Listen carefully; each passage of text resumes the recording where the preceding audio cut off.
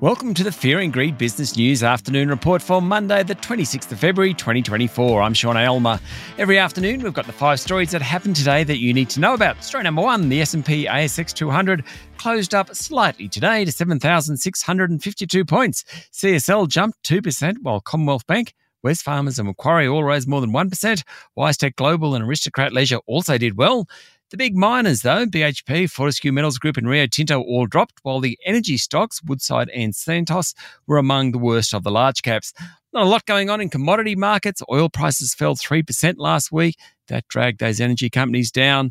What happens in oil markets is very much based on what investors think will happen to US interest rates.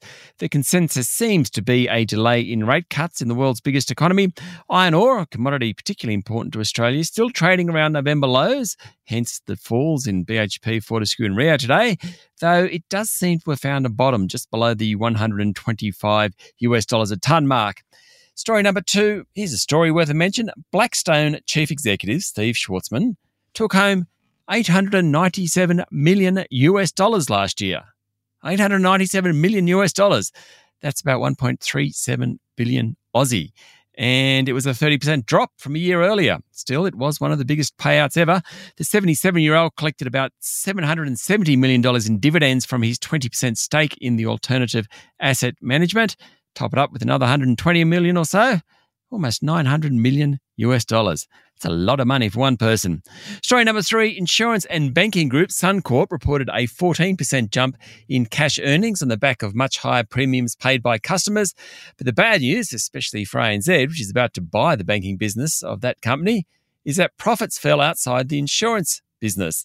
The insurance business is benefiting from more customers across the home and motor portfolios, paying higher premiums across the group's different brands, which includes AAMI, GIO, Bingo and Vera.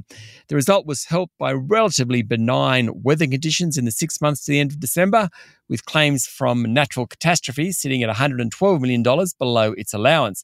In the banking business, profits were down 25%. And the all-important net interest margin, the difference between what a bank pays on deposits and receives on loans, fell appreciably. It also said there was an increase in loans more than 90 days past due. Last week, the Australian Competition Tribunal overturned the competition regulator's decision and allowed ANZ to proceed with its $4.9 billion bid for Suncorp. Suncorp's share price today jumped 3.5%. Story number 4, so many results today. Let's try and get through a few of them. Bedding and furniture group Adairs said sales were down 10%, pushing profits lower. A few things behind the decline: lower customer traffic, inconsistent stock availability and disappointing fashion bed linen season. But the outlook was much more positive and the group's share price jumped 15% today. Non-bank lender Liberty said profit was down 34% for the December half, with a reduction in profit margins and a jump in provisions for bad loans.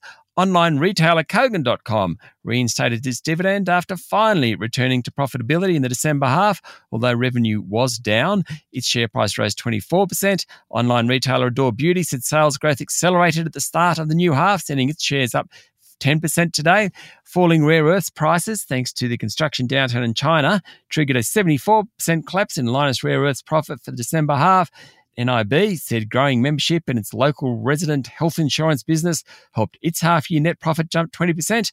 And finally, Queensland Coal Export Terminal Dalrymple Bay Infrastructure delivered a 7% rise in profit on the back of higher fees charged to customers. As I mentioned, plenty of profits today. And story number 5, Ukrainian President Volodymyr Zelensky said his country has lost 31,000 soldiers since Russia's full-scale invasion started 2 years ago, as he stressed that a decision from the US Congress on $60 billion in aid was needed within a month.